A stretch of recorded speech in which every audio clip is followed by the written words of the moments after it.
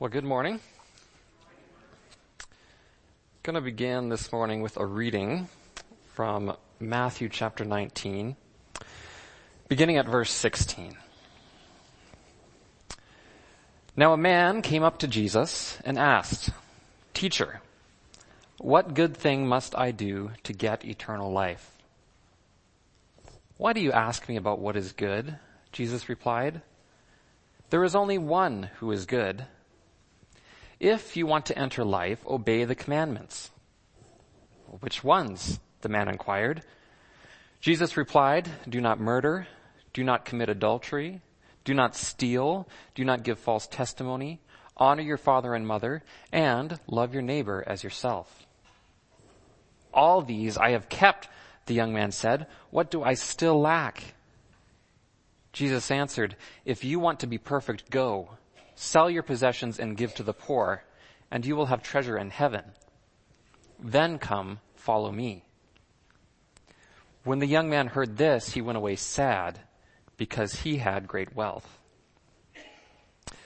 Then Jesus said to his disciples, "I tell you the truth, it is hard for a rich man to enter the kingdom of heaven. Again, I tell you, it is easier for a camel to go through the eye of a needle than for a rich man to enter the kingdom of God." When the disciples heard this, they were greatly astonished and asked, "Who then can be saved?" Jesus looked at them and said, "With man, this is impossible, but with God, all things are possible." I want to tell you about the summer of 2009. It was going to be a good summer for me. I was excited because I had been asked to lead the Youth Alive in Christ team. And what that was is it was a team of students from Alberta Bible College that would go around to different churches and Bible camps in Western Canada. And they would lead vacation Bible schools and they would lead church camps. And I had been part of this team the year before.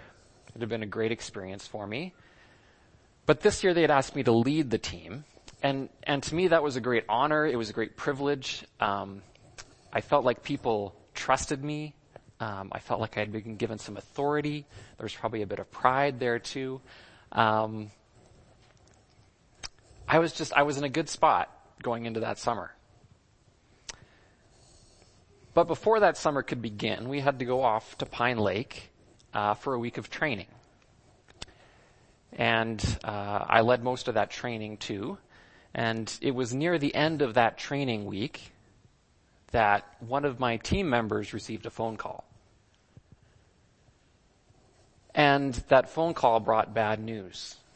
A friend of hers had, out of the blue, unexpected, passed away. I remember that day well because it was a hard day for me. I remember that I cried. But I don't just remember that I cried, I remember why I cried. See, I cried in part because I also knew the lady that had passed away. She had been a member of our church my entire life. She was a family friend. I was sad that she had passed. But mostly I cried that day because I realized just how powerless I was. I was supposed to lead this team, and yet before our adventure had even begun, I came to a point where there was nothing that I could do. I couldn't comfort this person that I was leading. I couldn't make it better because I could not raise the dead.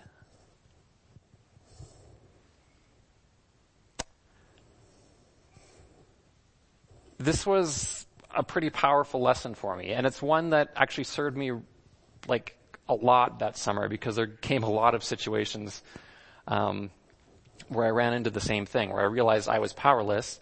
And that first moment before the summer even began, what it taught me ultimately was that I needed to rely on God. There was nothing I could do, but God could still work. And I came back to that again and again that summer as we faced different challenges. But as I reflect on that summer, it strikes me that it really says something about me that I didn't experience that moment where I realized how powerless I was until I was almost 20 years old. I've also forgotten that lesson many times since. I've tried to hold on to it and keep it as I've moved into different ministry roles, but I often forget it as well. And I think, no, I'm good. I know what I'm doing. I'm running these things, and I forget that God's in control. But the fact is, I've been very fortunate. I've lived a life full of blessings. It's been an easy life. And in the midst of plenty, it can be difficult to depend on God. I'll often pray the Lord's Prayer, and when I get to the line that says, "Give us this day our daily bread," I often find it hard to be sincere. Because the fact is, my entire life, I've always known that I'm going to have something to eat. And so it's hard for me to see my need for God to provide the daily bread. And so in my life, I have been rich, and I do not doubt Jesus when he says that it is difficult for the rich to depend on God, or as he puts it, it is difficult for the rich to enter the kingdom of God. And yet at the same time, I know that this illusion that I'm in control, that I do not depend on God, it is exactly that. It's an illusion. Every once in a while, there's reminders, like that summer, where I get knocked down and I'm reminded of just how powerless I am. The Bible is full of examples of people who needed to rely on God. It's so full of them, in fact, that one of my biggest challenges getting ready for this morning was choosing just two. Because you can turn just about anywhere. But today I want to look at two people. The first one's the Apostle Paul.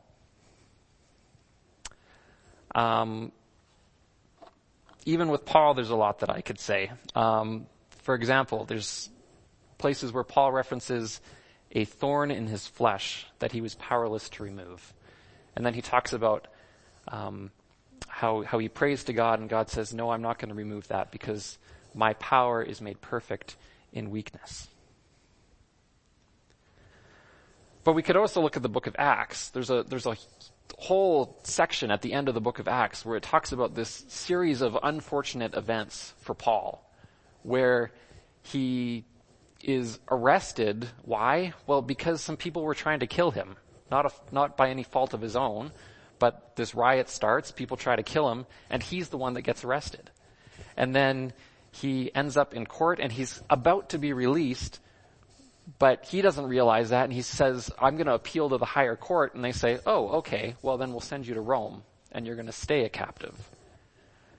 And then he's out on the open sea, and he's on a ship, and a storm comes up, and the ship crashes, and by God's mercy, they all survive.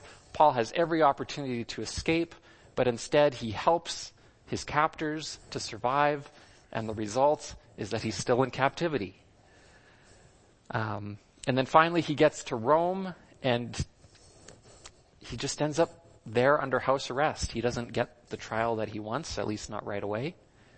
And so through no fault of his own, he's facing these difficulties. Paul himself describes in 2 Corinthians, he says that 5 different times the Jewish leaders gave him 39 lashes, which was supposed to be the number that got you almost to the point of death, but not quite. 3 times he says he was beaten with rods. Once he was stoned. 3 times he was shipwrecked. Once he spent a whole night and a day adrift at sea. Paul didn't have an easy life. He had a lot of difficulties. And so after most of these events have transpired, Paul writes in 2 Corinthians chapter 4 to the church in Corinth.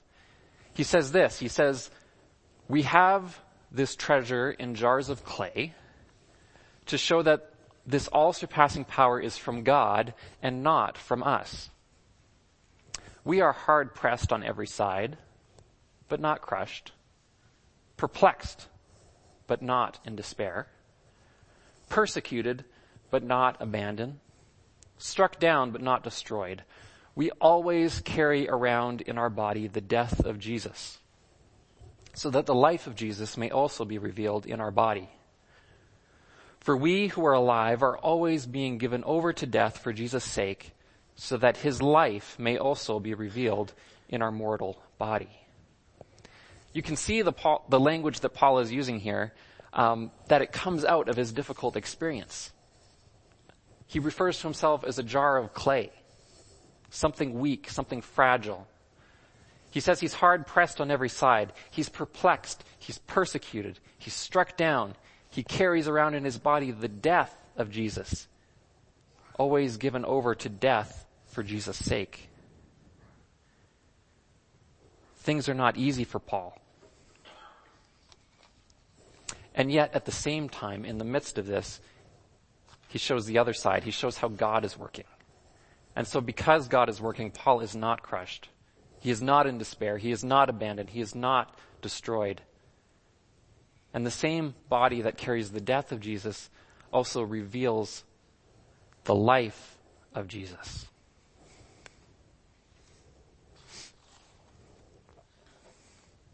Paul believed that in the midst of difficulty, as he relied on God, God was still very powerful.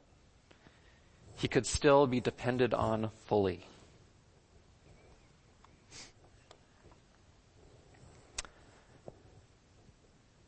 I've got to be honest with all of you and say that there's one sense in which I feel very unworthy to bring a sermon like this to you.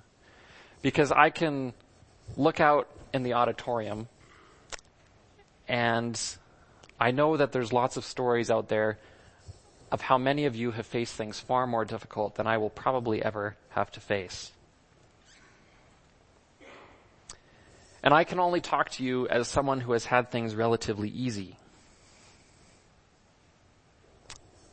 Some of your stories I know. Some I do not. Stories of cancer. Stories of abuse. Of war. Of the loss of a job. Of the death of a loved one. Of being expelled from your home or from your country. Many of you have had to rely on God in ways that I will never have to. And so I guess my encouragement is don't just listen to my words, but listen to the words of Paul, who did face difficulty, who did face trial, who had a very hard life and faced a lot of pain and a lot of difficult things. And yet in the midst of that, Paul says that in his powerlessness, God is powerful and God is working through the resurrected Jesus. And so my first example for you this morning was Paul.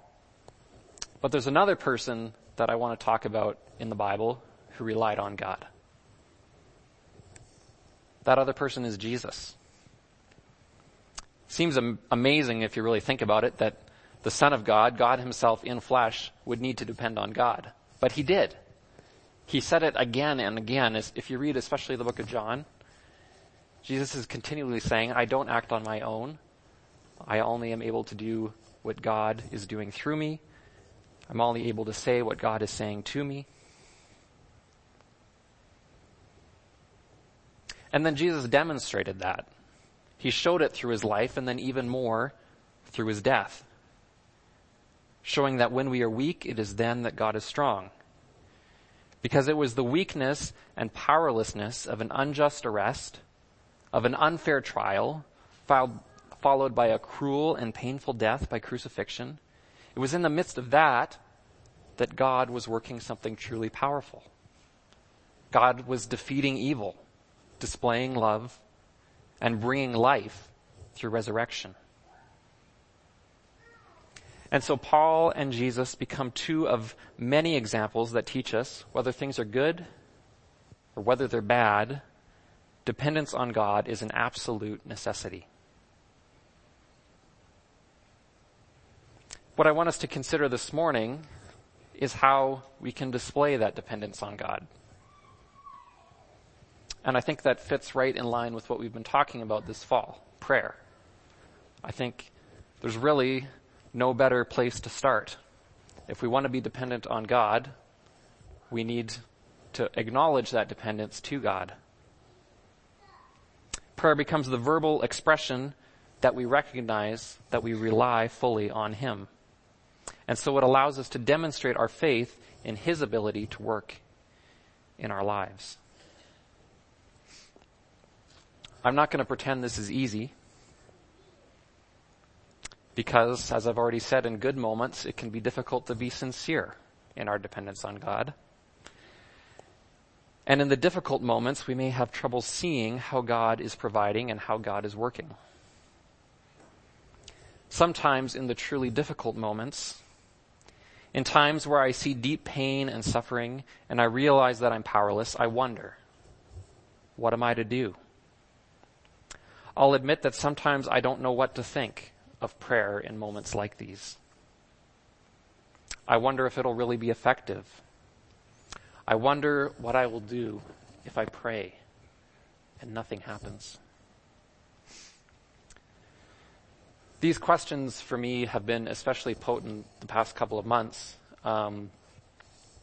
Many of you have been, I think, praying for my brother Dallas and his wife Jill and their not yet born son Corbin. If you don't know the situation, essentially Corbin's lungs are underdeveloped, and it's almost a certainty that once he's born, he will be unable to breathe. It would take a miracle, an act of God, for him to survive. And yet, in the midst of this, I have been encouraged, amazed by the strength that Dallas and Jill have shown as they depend on God. And so this morning I just want to share with you some of their words, because I think it's much more powerful coming from them. But they shared on Facebook about a week ago, they shared an update. So they shared a medical update saying exactly where everything's at with him, with their baby, saying that the doctors are saying that with the condition he has, there's less than a 10% survival rate. And most doctors think that 10% is actually way above what it actually is. They shared about how they've gone on this journey from where they had no hope to a point where they felt like they were starting to have some hope, only to have that crushed again.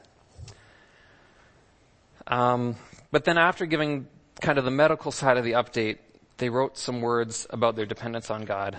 And I'll try to read those for you this morning. So these are the words of Dallas. Who do children belong to? It is to God alone that they belong. We are simply commissioned in their care as stewards. Though we covet control and it can appear like we are in control of life, we are not. The Lord gives and He takes away. Corbin's life is God's. He gave us this little boy, entrusting us as His stewards for however short or long a time as He deems best. We have never had control over when a child comes or goes. The Lord gives and He takes away. There are worse fates than death. I'm not talking of earthly suffering, but of eternal reality.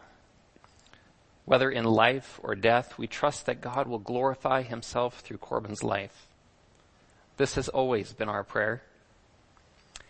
We may not be able to see how, but I know that He will. Our hope is not in our own power of faith or in the competence of human doctors. Our hope is in God. Our God, whom we serve, is able to deliver Corbin from the hand of death. But if not, be it known that we trust in God for something more than an earthly life. Like Abraham with Isaac, we consider that God is able to even raise Corbin from the dead. If not from this earthly death, then from the next. We are privileged to be resting in who our God is. It is well with our souls.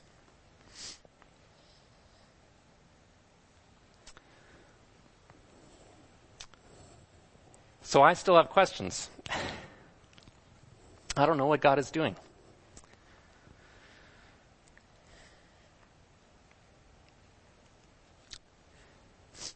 It's not easy to rely on him in the midst of these questions.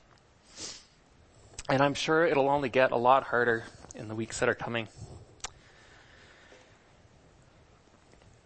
Especially if God does not choose to heal him and he dies. And so this morning, I can only talk to you as someone who doesn't have the answer to a lot of the questions. But there is something I do know. And what I do know is this: that if the creator of the universe, if the God who can form the earth, who can split the seas, who can calm the storm, who can heal the lame, and who can raise the dead, if that God is inviting me to come and talk with him and to converse with him, and if I truly believe that that God is so full of love that he would give up his position of authority, become a human, and serve us, and die a painful and shameful death because he loves us that much, if that God is so loving, then we can't just say that he's loving, but we have to say that God is love itself. If that God is inviting me to talk with him, to converse with him, then why wouldn't I do it? Why wouldn't I bring my request to him? Why wouldn't I talk to him? And so I do. And so whether you are in good times or bad times this morning, my challenge to you is to make sure you're relying on God, and specifically to do that through prayer. If you're participating in our prayer challenge, I'll explain that again in a minute, exactly what that is. But basically we're encouraging people to pray for 15 minutes every day to the end of the year. That's a good opportunity to show your dependence on God. And if you're not doing that, I encourage you to do it. But find other time to pray, to show your dependence on God. You can do it through praising God, praising him for being the provider. You can thank him for what he has given you. And then you can ask him to continue providing. For whether we are weak or strong, God's strength is far greater. We can accomplish so much more when we're dependent on him. And so I'll just again mention, we're encouraging the church, November and December through the end of the year. If you can spend 15 minutes a day in prayer, we just think that can be such a powerful thing, and can really set the stage for what can be an amazing 2018. If you would like guidance in that, if you'd like some tools that you can use, there's a bunch available on our website. There's also some printed materials available in the Connection Center, so just right through these doors when you leave this morning. We're also having some times of group prayer where we'd like to get as many people from the church as possible together to pray together. Last week we had announced initially that we were going to have one of those on November 19th. Yeah, but we've actually moved that date to November 26th, just because there's already some other things going on that day. So November 26th is the new date for that. I encourage you to be there. I encourage you to be praying. And why don't we do exactly that right now? Why don't we pray? Heavenly Father, we come to you this morning in total dependence, knowing that we need you, knowing that you are powerful even in our weakness. And God, I pray that you would help us to recognize that, because I know that that's so easy to forget when times are good. And yet we always need you. And so, God, may we depend on you. And we pray that in the midst of that you would provide. We thank you for everything that you have provided to us. We are so blessed. Be with us during this week to come. Pray that as we depend on you, that we would be able to serve you better and in more effective ways. We ask all these things in Jesus' name. Amen.